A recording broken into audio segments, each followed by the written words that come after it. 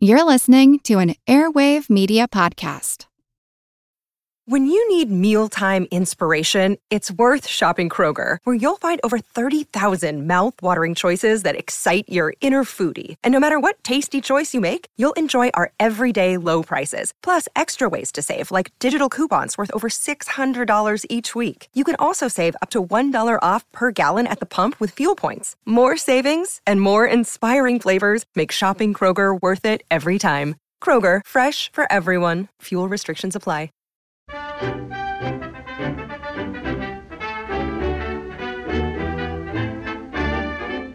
Hello there, listeners, and how the devil are you all? Well, I hope.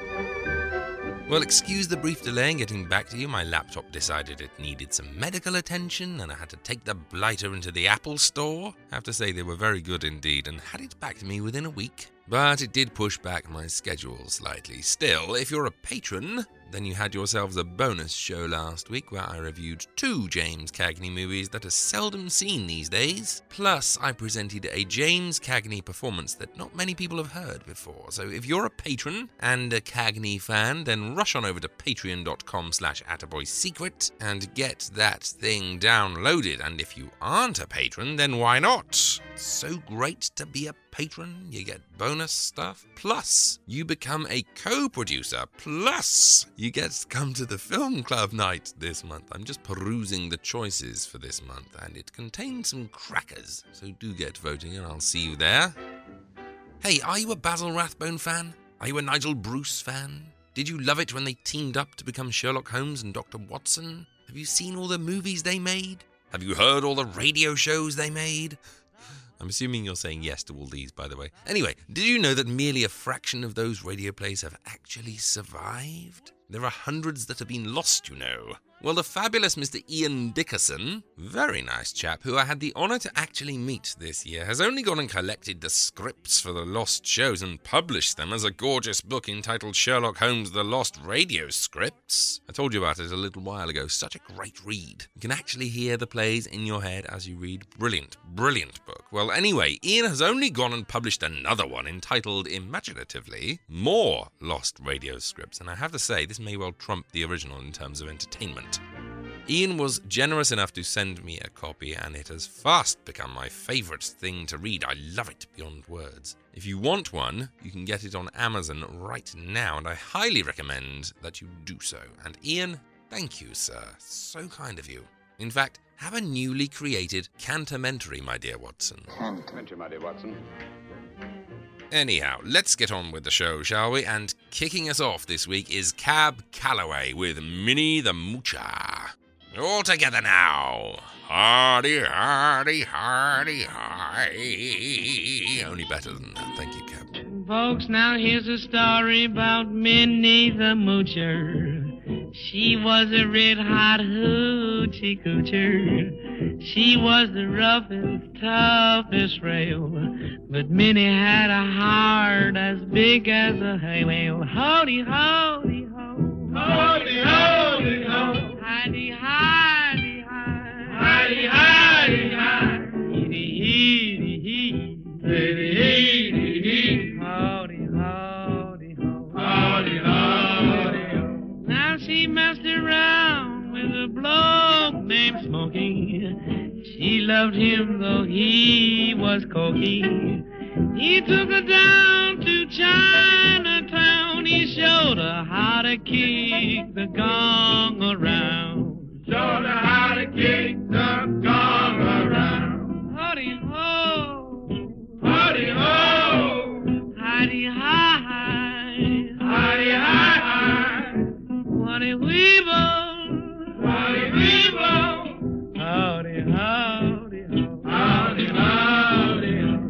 Now she had a dream about the King of Sweden. He gave her things that she was needing. He gave her a home built of gold and steel, a diamond car with a platinum wheel. Waddy woody way, Waddy woody way. oh baby, Oh baby. wanna be with you. What do you? Howdy ho. Howdy ho.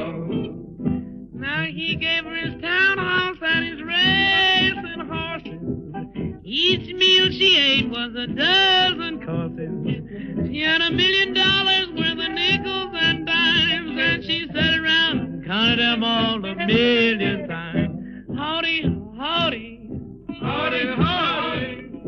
Oh, Minnie, oh, Minnie. Howdy, way, howdy, way. Oh, wow.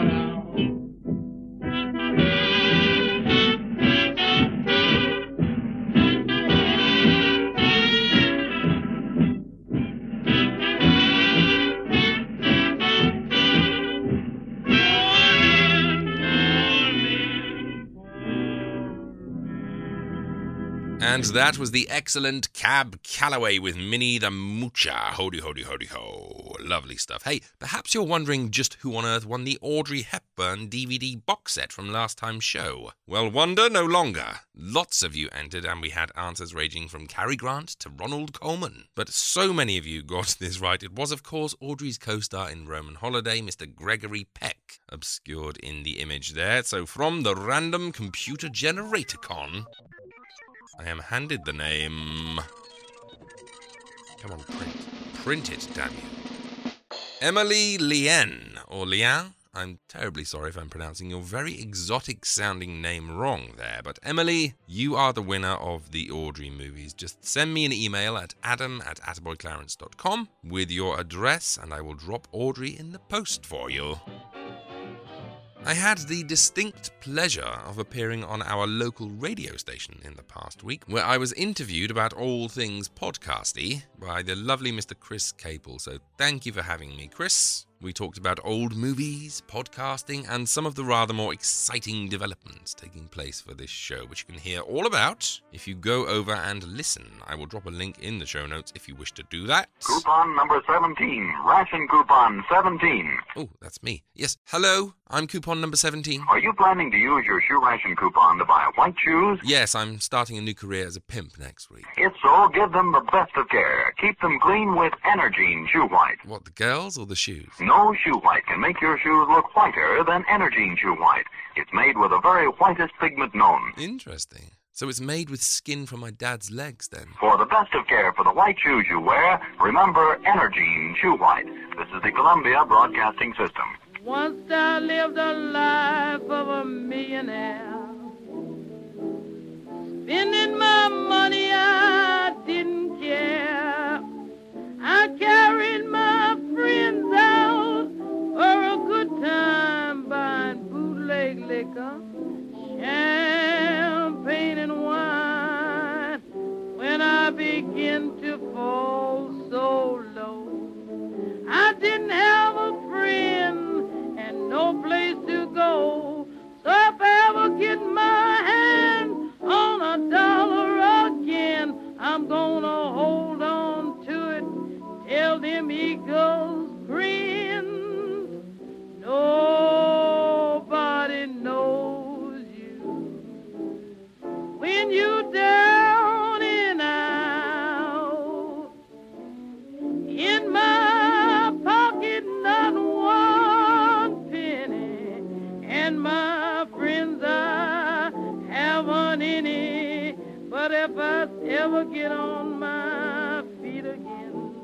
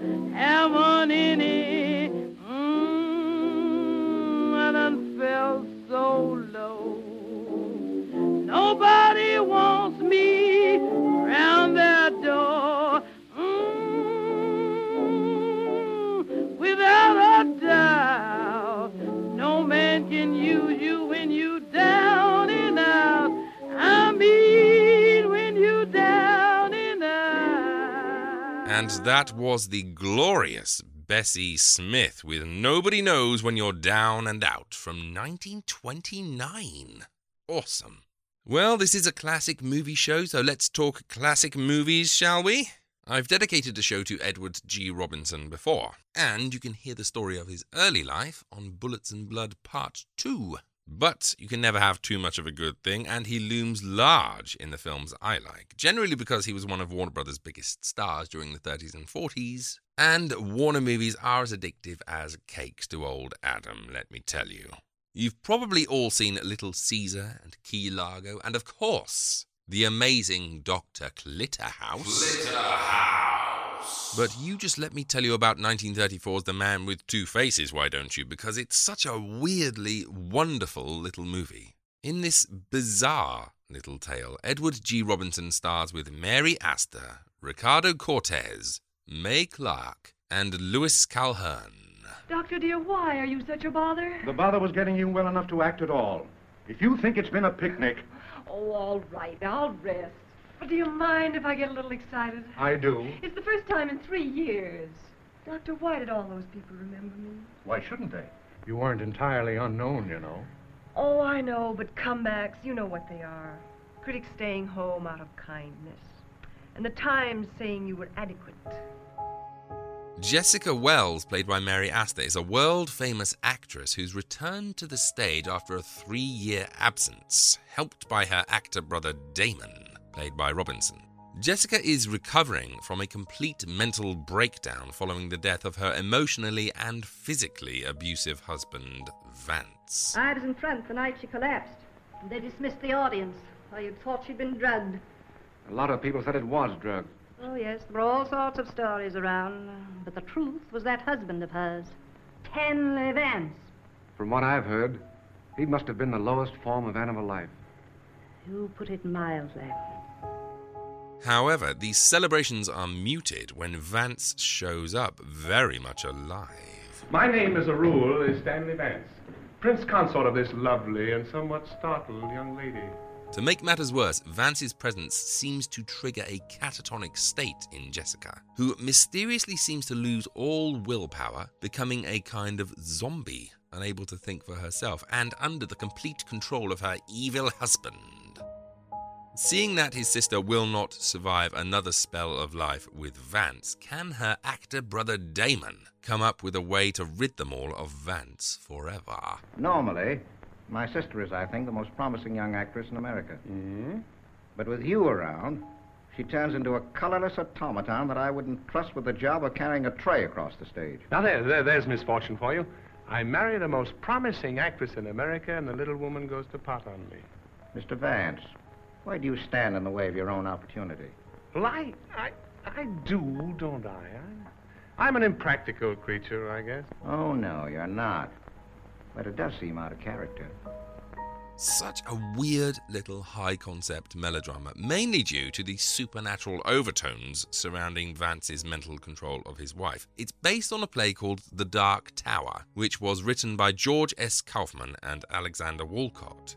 Interesting side note here, in 1938, future American President Richard Nixon starred in a production of The Dark Tower where he met the woman who would become his wife. Anyway, back to the film. I can't really talk about the plot much more because I think that the subsequent plan put into action against the evil Vance by Damon is supposed to contain something of a twist. I mean, the twist is sort of given away by the film's title and the film's poster. But far be it from me to ruin any kind of story point. I will stray away from spoilers. If you don't see this twist coming, though, I will be very surprised and very disappointed in you. As for the cast, obviously Edward G. Robinson is excellent. He really does chew the scenery in a variety of delightful ways. The whole repartee he has with Mae Clarke throughout the film is very well done, too. She plays his co-star and aspiring girlfriend, and the burgeoning relationship between them both is wonderful to watch. Aunt Martha, this is Miss Daphne Flowers, America's most wooden actress. How do you do, Miss Flowers? I saw you in the play, and I thought you were excellent. Oh, well, it's a lousy part. Well, wait till you see an actress in it, my dear. The entire film is stolen from under the noses of everyone else, though, by a completely dastardly performance by Louis Calhern as the wicked Vance, who's an incredibly good villain. When Jessica falls under his spell, it does turn into an almost horror film. It's remarkably well done. The mental control of his wife is very chilling indeed, and it plays as a somewhat exaggerated but nevertheless terrifying parable about marital abuse. I have to say, it's not a film that will live forever in your memory. It has far too many cracks in its joins. But The Man with Two Faces is a very watchable, very intriguing drama, flavoured with supernatural notes, moments of high comedy, and a little mystery that'll certainly keep you glued. Seek it out, you won't be disappointed. On to something a little more familiar, I'm sure, something of a raucous comedy from 1938, A Slight Case of Murder, starring Edward G. Robinson alongside Ruth Donnelly, Alan Jenkins, Jane Bryan, Edward Brophy, Harold Huber, Bobby Jordan, Margaret Hamilton. Goodness me, it's the movie that just keeps on giving. Folks, here's the last keg of Prohibition beer in the house. Marco's Ether, and it's on the house. Yay! Mr. Remy Marco, the king of beer. And he kept us supplied for 4 years. Marco is all right. Hooray! Yeah, but thank heaven we don't have to drink his beer anymore. Oh. To Remy Marco! To Remy Marco! Great setup here. Robinson plays Remy Marco, the gangster in charge of the Gold Velvet Brewery, which all the way through Prohibition kept desperate drinkers supplied with beer to drink. The problem was that Gold Velvet beer was the worst tasting beer in the world. It's just that no one had the heart to tell Remy, and with alcohol in short supply, they simply had to hold their noses and make do. Well, they've been drinking my beer for 4 years, ain't they, and liked it? They had to like it. Well, they're going to keep on drinking it more than ever now. It's going to be the same beer, the same customers. They're going to be just as thirsty as they ever was. But now that Prohibition is at an end, Remy wants to go straight, to take Gold Velvet beer to the masses, and so he declares an end to his mob's illegal activities, announcing that he is to become a legitimate brewery. The problem is that why would the public want to drink Gold Velvet now that they can get their hands on the good stuff? What'd it be, Schindler's Low Weiser or Gold Velvet? Anything but Gold Velvet. I'm sorry. We are not renewing our order on Gold Velvet beer. This joint used to take care of 24 barrels of Marco stuff a week in the old days. Those days are over. They want real beer now. What was in that glass? Gold Velvet beer. Take it away. I'm not having a tooth move. Facing bankruptcy, and with a mere few days left to somehow come up with the money to save his beloved brewery, Remy retreats to his holiday home in Saratoga. But little does he realize that a nasty surprise is lurking there and awaiting his arrival. Any sign of him yet? If there was, I'd tell you. What's the matter? Still sore? Certainly I'm sore. We ought to lay him out of here with that 500 G's. Come up here to take care of Remy, didn't we? That's the main thing. That stick-up we done was just an accident. Accidents will happen. Yeah, but with all the dough we got, we ought not be waiting around for nobody. What are you squawking about? You'll get your cut. Nobody gets no cut till we do the Remy job and get out of here. One job a day is enough for me. So as you can see, lots going on in this very breezy and very funny little tale of a crook with a heart. In fact, we soon see that the only crooks are the supposedly legitimate businessmen and bankers who lurk in the shadows waiting for Remy to fail so that they can swoop in and steal his empire. And so with a remarkable stable of some of Warner's greatest crooks, including Robinson, Alan Jenkins and Edward Brophy, you are treated to the fact that despite their guns and gangs, these are for once the good guys. Ruth Donnelly completes the gang as Remy's long-suffering wife, who's determined to add a touch of class to her new legitimate household. And Jane Bryan is adorable as Remy's well-educated daughter, who has some news of her own when she arrives home to visit. This definitely has its feet planted firmly between the farce and the screwball genres, and it's based on a play by Damon Runyon, which should give you an idea of the characters. Very earthy, very witty, very lovable, and with something of a fairy tale ending. You may remember me telling you about another of Runyon's screen stories, Lady for a Day, some time ago. It definitely has that tone. In terms of plot, it has so much going on that it does become one of those movies that actually improves with subsequent viewings. You have the beer racket going legit, you have Remy's daughter coming home, You have the juvenile delinquent who comes to stay. You have the murder plot at the Saratoga house, the bankers trying to steal the brewery, the attempts to break into high society. It really is breathlessly paced and very, very funny. It helps no end that it is also packed to the rafters with some of the most charming of Hollywood's supporting players, and crowned, of course, by a splendid performance from Edward G. Robinson, who really couldn't put a foot wrong during this period. So yet another feather in the Warner gangster hats then? A wickedly funny and slyly subversive satire of the gangster movies you'd seen before, that also stands as one of the best in that genre. Definitely seek out A Slight Case of Murder from 1938, you'll love it. On to one of my favourite of all the Golden Age genres, a medical biopic. Now, this is Dr. Ehrlich's Magic Bullet, starring Edward G. Robinson, Ruth Gordon, Otto Kruger, Maria Ouspenskaya, Donald Crisp, Montague Love, Albert Basserman. In fact, let's just say that everyone in Hollywood is in this film, and here is a clip. Haydee, I'm going to resign.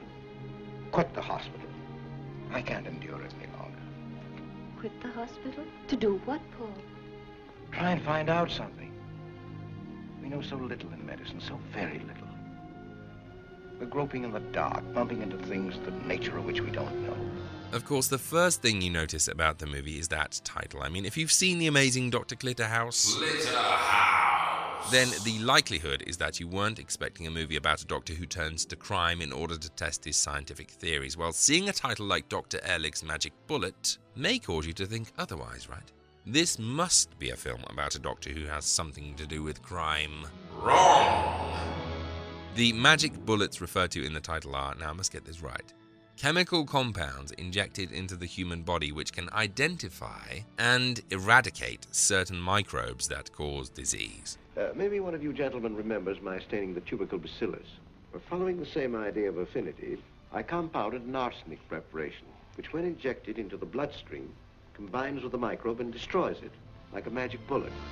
Dr. Ehrlich was in fact a very interesting fellow in real life. He was persecuted for his Jewish faith and was all but wiped out from the German history books when Hitler came to power. But this is the man who invented chemical treatments for blood, chemotherapy, and who was also responsible for discovering a cure for diphtheria and syphilis.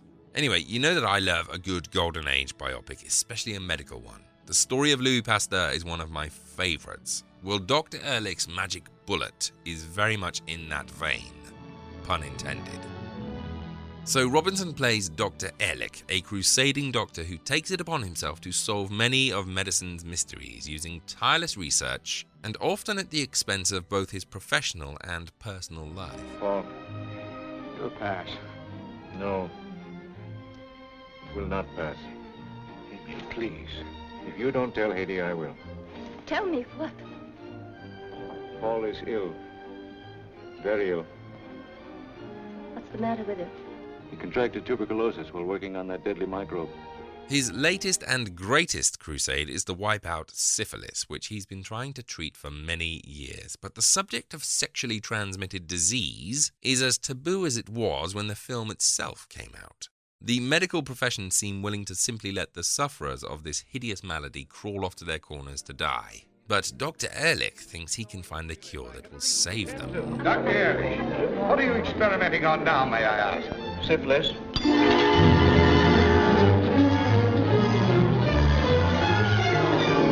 I beg your pardon. Herr Doctor, did you say... Yes, Braunschweiger. He said syphilis. Oh, I declare. First up, that cast is ridiculous. It's very rare that you see a cast and think, good God, I know who every single one of those players are. This is a very star-packed affair, and everyone is superb in it.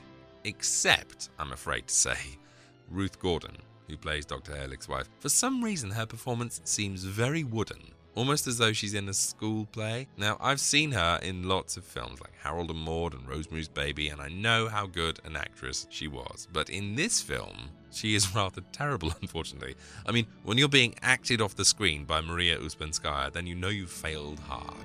Also, her makeup is appalling, which obviously isn't her fault, but everyone in the film ages appropriately except for Ruth Gordon, who simply put some white powder in her hair.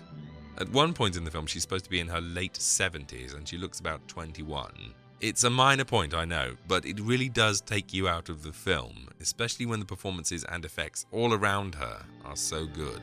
As for the drama itself, this is firmly in the Louis Pasteur mold. You have the medical bigwigs doing all they can to thwart Ehrlich's progress while he single-handedly crusades to wipe out disease. You have the tense moments when his medicines are put to the test for the first time. Will they work? Will they fail? You have a court case finale. You have a veritable overload of medical jargon that you can kind of understand. And you have a towering central performance by Robinson, who really proves his chops as the gentle doctor who becomes a medical legend. So trust me, if like me, you are a fan of the Golden Age biopic, that is to say a rapidly paced, heavily sanitized version of someone's life with added Hollywood glamour and tension, then you will most definitely enjoy Dr. Ehrlich's Magic Bullet. Stupendous stuff. Lastly today, a very odd and rather delightful comedy which once again stars Edward G. Robinson against Alan Jenkins, this time also with Humphrey Bogart, Ralph Bellamy, Donald Crisp and Anne Southern. This is part gangster film and part Frank Capra movie, directed by Lloyd Bacon and originally proposed as a James Cagney vehicle, although ultimately the part went to Edward G. Robinson, and I have to say, I think that was wise.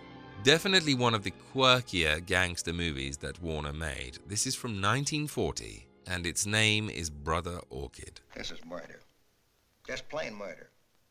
Besides, this is the first time in the history of this organization rod has had to be used. You know, you guys, by pulling this thing, you made little John awful broken-hearted. Oh, boss, you shouldn't take that altitude towards us. The guy was chiseling in on us. Me and Philadelphia Powell caught him red-handed. Sure, boss. Everybody thought you'd be glad to have that guy illuminated. Oh, that ain't it. The job was pulled in Molly Madigan's. The police had closed up the joint.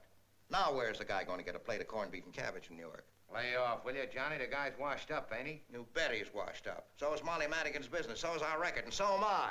What do you mean? You heard what I said. I've been getting fed up on this business, and I've been thinking of getting out. This here latest transaction convinces me. Boss, you don't know what you're saying. I know exactly what I'm saying. I'm fed up on this business. I don't see no career in it no more. Besides, I'm too sensitive. So as we heard there, Robinson once again plays a crime boss who decides to go straight. This time he's Little John Sato, who's decided to hang up his pistol and, as he puts it, get himself some class. He hands over the reins of his empire to his number two, Jack Buck, played by Bogart, and off he goes. But it isn't long before he's penniless, and realizing that he misses the rackets, goes back to his gang to take up the reins once more. But Buck isn't giving up just like that and tosses Sato out on his ear. Sato swears revenge and begins putting together a new gang, but when word of this reaches Buck, he decides that the only thing to do is to kill Sato dead. Hello, Johnny. Glad to see you, pal. Hello, Jack. What's the gag? You're all alone, Johnny. This is a good time for you and me to have a little talk. Take that rod out of my pack. I'll listen. Warm in here. How about you and me stepping outside for a few minutes, huh? I'm comfortable here. Yeah, but I'm not. The music upsets me. Makes me nervous. My hands are shaking. You know what I mean? Come on. Sato manages to escape Buck's clutches and flees into the hills surrounding the city, where he discovers a monastery run by Brother Superior, played by Donald Crisp, who offers Sato a place to live. Well, of course, Sato sees immediately that this will be a great place to hide and takes up his place among the monks, coming to be known as Brother Orchid. And as the days and weeks pass, he's slowly won over to their gentle way of life. But of course, it isn't long before Sato's violent past begins to catch up with him. And what will this mean for Brother Orchid and his new friends? Well now. I have a surprise for the brothers. What is it, Brother Superior? The Roses brought $2 more than we anticipated. So as a reward, I've decided to take the money and give you all a treat. A treat? What's it going to be? On Thursday for lunch, we shall have watermelon. Watermelon marvelous. Watermelon? Why, we haven't had watermelon for over 2 years. It'll be quite a delicacy for us. Yeah, what are you doing? Shaving your head, Brother Orchid. No, you don't. But do you have to? No, it's quite optional. Well, nothing doing. See, I got my looks to think about. Such an interesting film, almost transcendental at times, and I realise how silly that sounds considering the subject matter, but how refreshing it is to see a lead character in a classic movie slowly rediscovering his soul and humanity for reasons other than the love of a good woman. Here, the main character really does, quite by accident, find his place in the world and in the most unusual of surroundings. Interestingly as well, this was one of 5 times that Robinson starred opposite Humphrey Bogart, who was kind of still a supporting player at Warner's, but who was just about to break through to leading man status. In every single appearance together, Robinson always beats Bogart, either by killing him or by arresting him, except for in 1948's Key Largo, when Bogart was cast as the hero due to his star power and Robinson was cast as the bad guy. This film, Brother Orchid, was the last time that Robinson beats Bogart. As I say, this was originally to have starred James Cagney, and as much as I love Cagney, I cannot see him in this role, and when you watch it, I think you'll agree. There's something about Robinson, about his appearance even, that seems to fit this role like a glove. There's a whole section in this movie where he goes from being a rather well-groomed, dapper gentleman to a slightly dishevelled monk with crazy wind-blown hair and simple garments, and he's so perfect. I also have to give a shout-out to Anne Southern, who plays Sato's former girlfriend. In so many of these types of stories, you seem to find out that the girl is duplicitous and only out for the money. What a surprise and relief, then, to find that Southern's character is benevolent, faithful, warm, and so wise. And completely self-reliant, a successful female lead who really shines, and much of her charm and appeal comes from Southern's brilliant playing of the character. So please go and seek out Brother Orchid, a genuine oddity, and certainly one of the more memorable crime flicks they made there, a true classic that's as warm and intelligent as it is thrilling. Well, for your radio entertainment today, why don't we take a trip over to the Old Gold Comedy Show, which was dedicated to adapting some of the screen's brightest comedies for the air, and which in 1945 decided to do just that with A Slight Case of Murder. But it couldn't very well just plonk any old star in the lead role, so it had the good sense to bring back Edward G. Robinson for another outing as Remy Marco, and the even better sense to invite the peerless Alan Jenkins back with him. So tighten up the girdle, because your sides are about to split as we join the Old Gold Comedy Show for their adaptation of A Slight Case of Murder, starring Edward G. Robinson and Alan Jenkins. See you afterwards. From Hollywood, California, the makers of Old Gold cigarettes present the Comedy Theater. The only radio program that brings you every week the greatest stars in the greatest comedies. Tonight's play, the radio version of the Warner Brothers production, A Slight Case of Murder, starring Edward G. Robinson with Alan Jenkins. And here is the director of the Old Gold Comedy Theater, Mr. Harold Lloyd.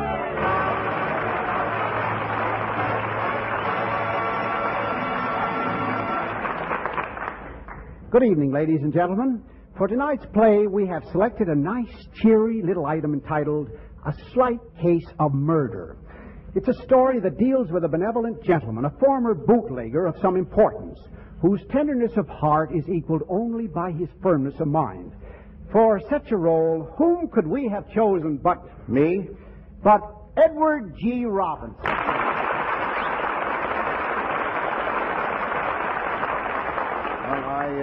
I checked my guns at the door, Harold. Good. Although we all know that in real life, you're hardly the kind of a person you've portrayed so often on the screen. Well, which is rather a fortunate thing. Otherwise, think of what might have happened to the population of this country. Yes. It's a relief to know that you prefer collecting musical albums rather than machine guns. However, in the play, you're Remy Marco, a man whose beer kept a lot of people from being thirsty during Prohibition. But when Prohibition was repealed, I decided to go legitimate. I called the boys in and I said to them, "Boys, from now on we're going to be legit. From now on this ain't no still. It's a brewery, see? It's going to have real class, just like any business enterprise. So dump the artillery." And did they? Well, there was a little grumbling. The boys felt kind of naked without their persuaders, but they dumped the stuff. They dumped it, and we went into business making real beer. Mm-hmm. The only thing was I wasn't accustomed to doing things legitimate. Also, my beer wasn't so good, so after a while, I found myself in a kind of a hole. I owed the bank $40,000, and I didn't have it. You see, I'd send my daughter Mary to Europe to get a fancy education, and that cost dough. So when the bank threatened to foreclose on the brewery, I didn't have it. What did you do? Well, I got my wife and my daughter and the boys together, and we all drove up to a house I used to rent in Saratoga for the racing season. Mary had gone to her room, and I was talking to my wife, Nora, in the library. Oh, it's swell being back here. Yeah, it is a nice dump, isn't it? For example, Remy, observe the architecture. The what? The way the joint is laid out. Oh. Hey, boss. Yeah? Mike, since you've been a servant, you ain't learned nothing. You call Remy sir, I'll bet your ears off. Okay. Yes, ma'am. Hey, sir. Oh, what's the matter, Mike? Well, I went into your bedroom to open up a couple of the windows. Well, that was very thoughtful of you, Mike. Yeah, only I don't think you can use that room. Why not? There seems to be some people in it. People? What people? How many people? Well, there's 4 fellas sitting around in chairs. Did you tell them to get out? Well, I'll tell you, I thought I'd speak to them about it, but them people are in no position to listen to much. They don't seem to be alive. What, you mean they're dead? Well, that's about what it comes to, boss. I never heard of such gall in my life. What does the landlady mean by going away and leaving 4 dead people in the house? It ain't sanitary. Now, wait a minute, Nora. Mike, what was wrong with those fellas? Well, boss, somebody shot them. Shot them? Uh-huh. Right in that room. Interrupted their card game, too. One fella had a full house. They're sitting there just as natural as anything. Well, you gotta get them out of there. I can't have people like that around the house. What do the neighbors think? What did Mary's fiancé, that Whitewood fellow, what did he think of me coming while they were there? What would anybody think? We better call up the Board of Health and tell them we want to use that room. Boss, I don't think you'd better do that. I don't think we want any outsiders in on this. You know who those fellas are? Who? One of them is Little Dutch. Little Dutch? Then there's Black Cat Gallagher, No-Nose Cohen. And the other's a feller I don't know. He must be a total stranger. What difference does it make who they are? Now, wait a minute. No, say, those are the fellas I had a lot of trouble with in the old days. They tried to see me a couple of times before. Carrying guns, too. Were they mad at you? Well, they used to own the brewery before I owned it. They claimed I never paid them for it. Did you? No. Well, that was before I was legitimate. Oh? Yeah, and the trouble with those guys was they could never get over the feeling they had some right to that brewery because they started it. Well, they must have had a argument upstairs and shut it out. Yeah, now the worst of it is some people might get the wrong idea about them being found in my house like this. Oh, why can't people let bygones be by... Mike, get Lefty and Joe here. I think they would be interested. Sure. Oh, Mike. Yeah? Which one had that full house? Little Dutch. I thought so. Lucky Fink, that Little Dutch.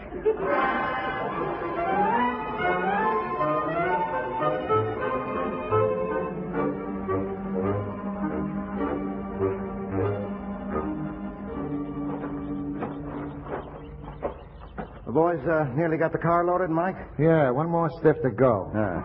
Them bums. That's just the kind of a dirty trick those fellas would pull. Leaving themselves in that kind of shape around your house. Yeah, that Little Dutch never had no consideration for other people's feelings. Say, are you sure you boys didn't have a hand in knocking them off? No such luck. Hey, boss. Got them all in the car, Joe? Yeah, look, I got it all figured out.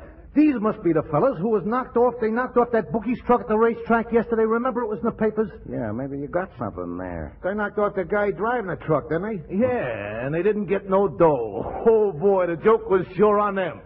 Then after they pull that job, they come straight here to take up that old matter of the brewery with the boss. Yeah, some noise.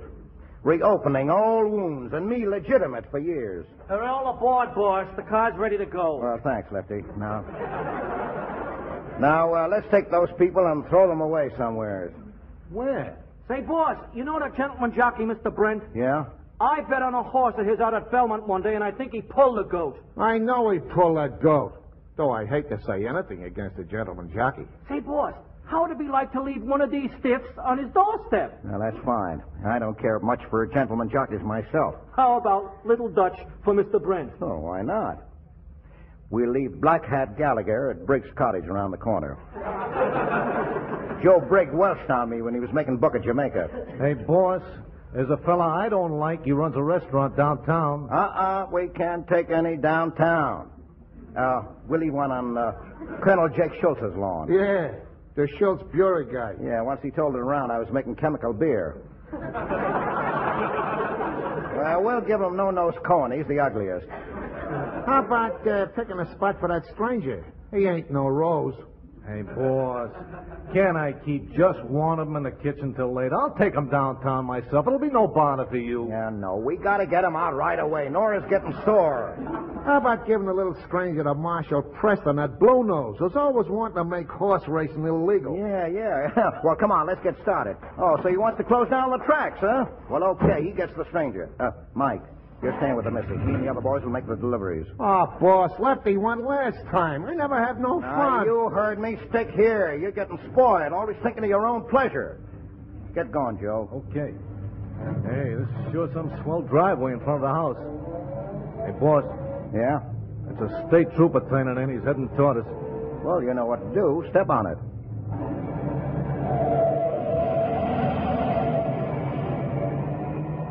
You missed him. What's the matter with you lately, Joe? I don't know. It's a life I'm leading, boss. I was much better when I was illegitimate.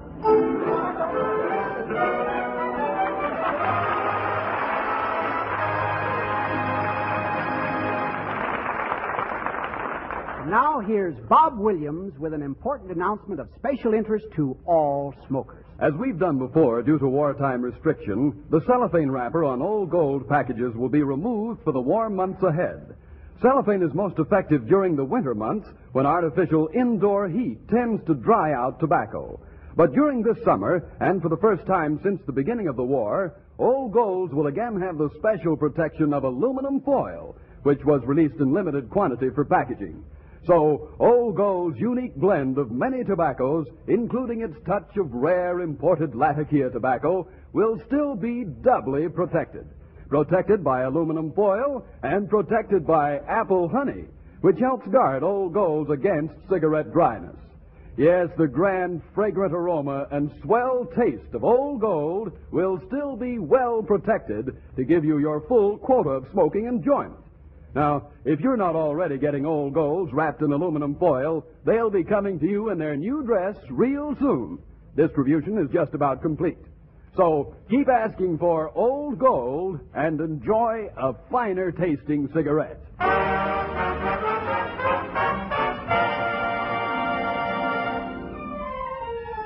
And now back to Harold Lloyd in the second act of tonight's Old Gold Comedy Theater presentation, A Slight Case of Murder, starring Edward G. Robinson with Alan Jenkins.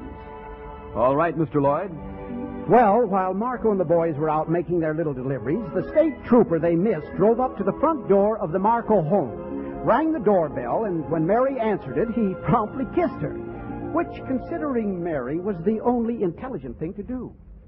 Oh, Mary, darling. Oh, Dick. Hey, let's not talk. Let's not. Mother is here now. Dick, what on earth are you doing in that uniform? Well, remember you told me back in Paris that you wouldn't marry me unless I stopped living on my father's money. Got myself a job. Yeah? Well, I got a job as a state trooper. Oh, well, I'm not sure. Mike told me there was a copper in here. Oh, you're Mrs. Marco, aren't you? What of it? Well, Mother, this is Dick. Oh, forgive me for my harsh tone, Mr. Whitewood. But you must remember my shock, thinking it was the law. It was only you.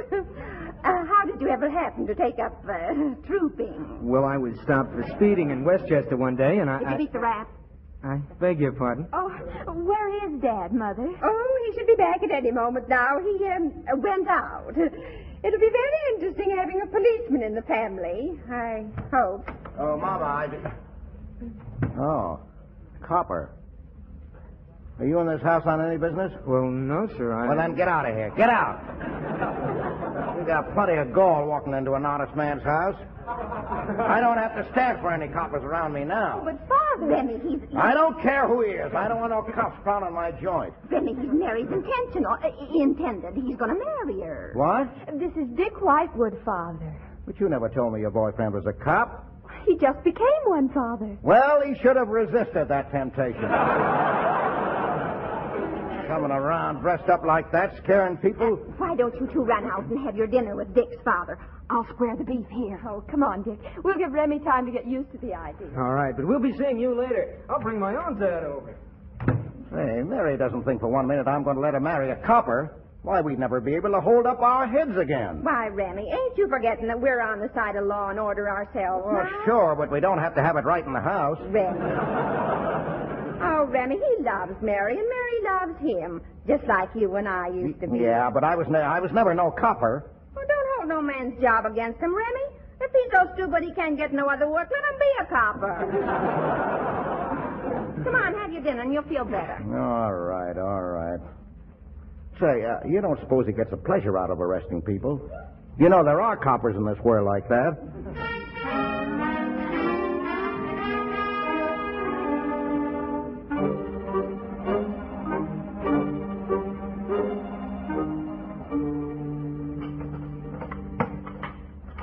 How's the cooking, Joe? Oh, all right. Only it's kind of dull. If this legit stuff keeps up much longer, I'm going to kiss you guys goodbye and spend the rest of my days in an old lady's home. Oh, cheer up, will you, Mike? I hit the boss up for something on our back wages, and he give us $50 on account. Gee, I didn't think he was that low. Even lower. Unless he digs up 40 grand by tomorrow, that guy Post from the bank is going to foreclose on a brewery. Then we're out of everything. Marcus should have never gone legit. Well, he couldn't have kept prohibition from being repealed all by himself, could he? Hey, I've been looking at this paper here. There's an offer of $10,000 reward for each of those guys who held up the bookie's truck, dead or alive. You mean those guys that we found and delivered are worth 10 grand apiece? Yeah. So what are we waiting for? Leave us go and recollect them. Gentlemen, leave us go to work.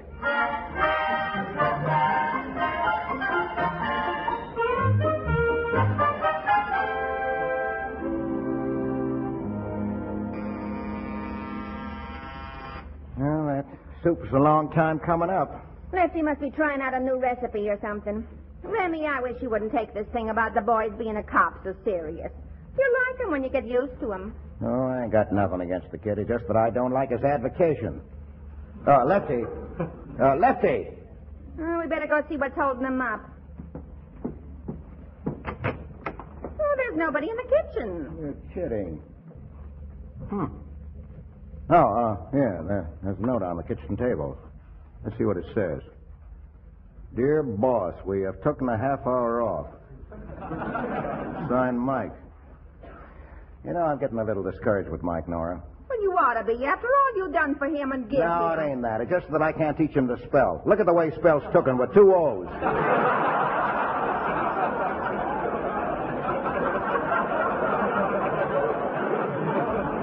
Some people just ain't got it in them to learn real grammar. Now, you and me, Remy. On the phone. Now, I'll take it, Nora. Hello? Marco, this is Post. Who is it, Remy? Post, the guy from the bank I owe that dough to. How are you, Post? I'm all right, thanks. I'm stopping at the Shoreford Hotel. Oh. Marco, the board of directors decided to call your note in. Decided to... What, you came all the way up here to tell me that? I have all the papers with me. Unless your note's paid by 12 o'clock noon tomorrow, we have orders to proceed with the foreclosure on the brewery. Yeah, but you can't do that, Post. Look, that brewery's the only thing I got. Look, now, wait, it would be different if I didn't have the dough. I got it, but I need it for advertising, you know, radio. Hello? Hello? He hung up. Remy, does that mean... Yeah. We're broke, Mama. The brewery, the townhouse, everything. Oh, I've been a sucker, a setup for a bunch of tin-horn moneylenders. It was only too quick to dish it out when I was making dough, but pull back their ears now when I need it. They're holding a note for a lousy $40,000, and if it ain't paid by tomorrow, everything goes. Well, Remy, we've been broke before. You've been in tough spots you always got out of. You'll get out of this one. You bet I will. Trouble with me has been I've been playing the other guy's game. I've been trying to be legitimate, and it ain't my racket. I don't know the rules, so I've been behind the 8 ball. But beginning right now, I'm going to be illegitimate. Oh, that's the doorbell. It must be Dick's own man. Oh, well, Whitewood, huh? Okay, let me see. Now, here's where Marco goes to work. You know what I'm going to do, Nora? I'm going to ride outside there and sell that guy a half interest in the brewery.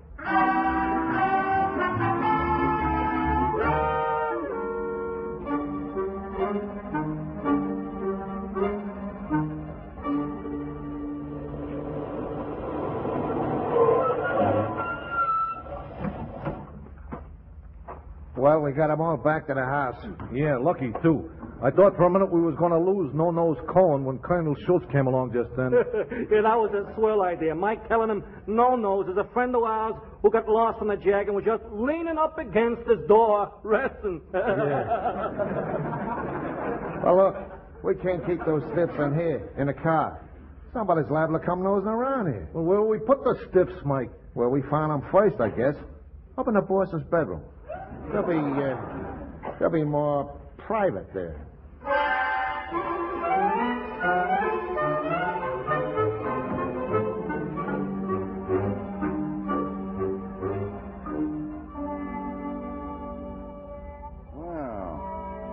Well, you're Dick's old man, Mr. Whitewood.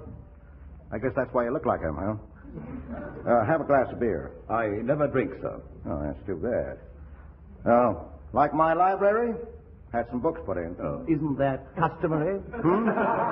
Oh, yeah. Yes, of course. Mr. Marco, after meeting you and your wife, I'm deeply concerned, sir. I'm afraid... Oh, you mean about them getting married? That's all right. You can stop worrying. Oh, really? But, Mr. Marco, perhaps I should explain that we Whitewoods came over on the Mayflower... Now, don't apologize, Mr. Whitewood. Apologize. I don't hold a man's past against him. Now, look, Mr. Whitewood, to prove it, I like you, I'm going to let you become a partner in my brewery. You are? Yeah, for a lousy 40 grand. But I don't... Furthermore, I'll tell you what I'll do. I got my picture on the bottles. When you're my partner, I'll put your picture on the cans. Mr. Marco, this is ridiculous, sir. I have no intention of investing in any brewery and... What? What's the matter? My heart. I get these attacks. Oh. I must lie down. Oh, say, that's too... Well, I know. You go right on up to my bedroom and lay down there. First door to your left at the head of the landing. Now, you go on. I'll explain to the folks, and while you're up there, you think over my proposition. Go on now. Thank you. It ought to be nice and peaceful up there. Absolutely nothing to disturb you. Well, he didn't sound so enthusiastic. Maybe he... Boss. Go away, Mike, will you? I'm thinking. But I got something to tell you. It ain't important. Nothing is important except raising 40 grand for that foreclosure and... That's what I want to tell you about. Hmm? You remember those 4 fellas we found up in your bedroom? Well, sure. Well, there was a 10 grand reward out for them. 10 grand for each of them. Dead or alive. Dead or alive. 10 times 4... Makes 40 grand. Yeah, but we give them away. No, boss. Me and the boys brought them back. Mike, you're a good boy. Well, then all we got to do is turn them over. No, we can't do that on account of the cops might be suspicious of us. Where'd you park the stiffs? Right in the same room where we found them, in the closet. And you mean up in my bedroom? Yeah. We figured they was accustomed to that room. But Whitewood just went up there. He ain't well. Suppose he was accidentally to open that closet. Nothing like that ain't liable to happen. Boss, don't look now. But is that Whitewood at the head of the stairs? Help! Murder! Police! That is Whitewood.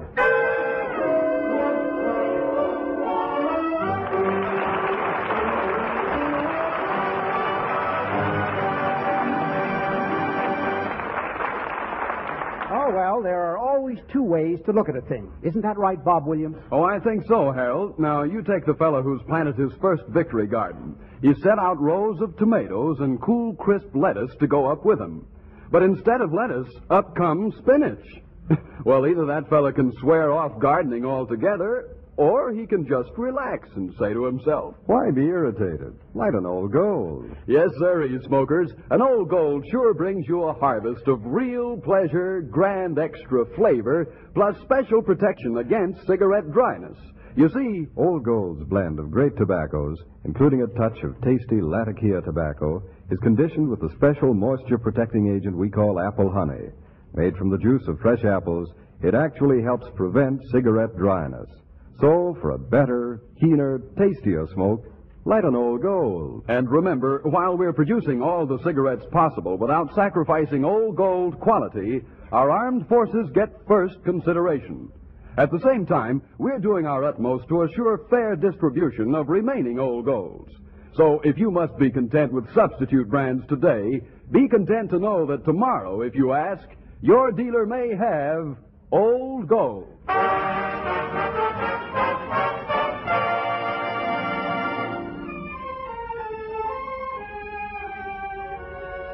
And now back to Harold Lloyd and the third act of tonight's Old Gold Comedy Theater presentation, A Slight Case of Murder, starring Edward G. Robinson with Alan Jenkins. All right, Mr. Lloyd? Well, if you're going to have corpses around the house, it's nicer to have them worth $10,000 apiece, which is what the corpses Remy Marco had were worth. Unfortunately, he couldn't afford to have them found dead. People might think things, which makes it a ticklish proposition when Mr. Whitewood, who didn't care for Remy anyway, apparently found them in Remy's bedroom closet and came staggering out, screaming, "Help! Police! Murder!" Oh, my goodness. What's wrong? Brother, what happened? Benny, what's the old gent yelling about? Mr. Marco, Yes? I went to the closet to hang up my coat, and Mr. Marco, Yes? there are 4 of your friends in that closet with guns. Well, can you imagine that? Well, can it be that somebody's intruding on Marco? One of them attacked me, and the others in the closet shook their fists and waved their guns. Boss, he thinks they're alive. I know, I got an idea. Say, I just thought those people up there must be the ones who held up that truck. Yeah, that's it, boss. Them there parties are the bandits. But, Dick, bandits, do something right away. All right. Where's the phone? Over there, Dick. Well, what are you going to do with the phone? Why, well, just this. Hello. Operator, this is the Marco place. What do I want? I want a policeman. But, Dick, you're a policeman. Oh, I forgot. Well, that gives me an idea. Young fellow, here's your big chance. Big chance for what? To become a hero. Oh, right. Boss, what does he think he's doing?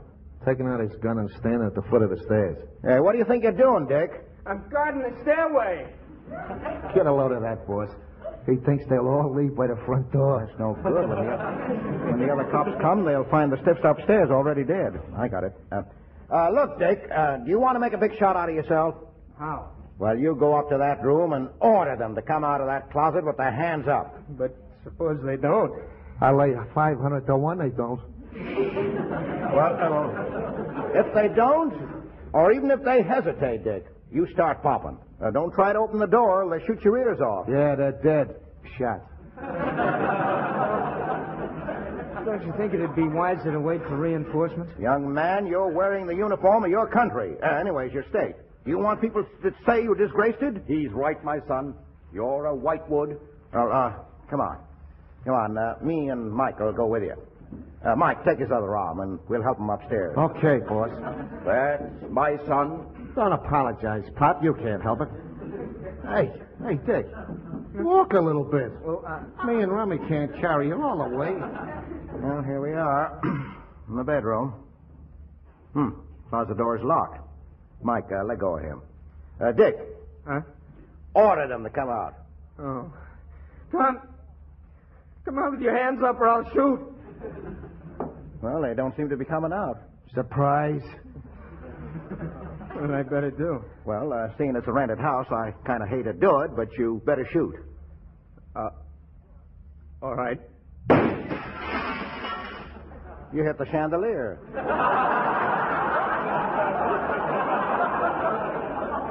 You better try keeping your eyes open, Dick, and aiming a bit lower, say 7 or 8 feet. Oh, no, okay, I'll try. Atta boy. Maybe the closet door ain't quite as big as the side of a barn, but you can't miss. Go on, let it go. Oh, what on earth? What happened? Dick, are you all right? son. Well, nice work, Dick. You know, something tells me you got him. Mike, open the closet door. Okay, boss. I think he got him, too. Oh! There goes one falling down. Strip number 2. Number 3. And number 4. Dick, you got them all. Hey, boss, the kid fell down, too. Just fainted. After all, facing a closet full of bandits is a strain. Mary, I give my consent to you marrying him. That boy ain't afraid of nothing. Much. Oh, Dick, darling. Mr. Whitewood, I will reconsider my offer to let you become my partner for $40,000. Mike, you sure we get 10 grand apiece for the stiffs? Sure. Mr. Whitewood, it will now cost you 100 grand to get your picture on the cans. Nora. Yes, Remy? After the cops cart the stiffs away, have the boys clean up the room. Oh, and Mike. Yeah, boss? Bring me a bottle of beer. Your beer? My beer. What do you want? What do you want to do? Kill me?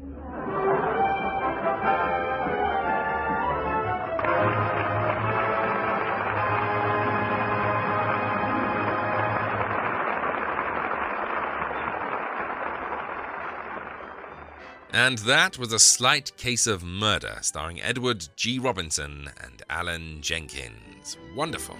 Well, thank you for joining me this week. More Attaboy Clarence next week for patrons in the 43rd bonus show. If you aren't a patron yet, I urge you to sign up and hoover up all the bonus materials I've been creating for the past 2 years. Listen on to the end of this show to find out how. Until next time then, friends, thank you for listening. Thank you for joining me. Take very good care of yourselves. And bye for now. If you'd like to support this show, you can do so by going to www.attaboyclarence.com and clicking on the Patreon banner. Pledges start from as little as $1 a month, and in return you'll receive exclusive emails, bonus episodes, previews, and ebooks, and every dollar pledged goes towards making these shows better and more frequent. Go to www.attaboyclarence.com or click the link in the show notes now to become a patron. Thank you.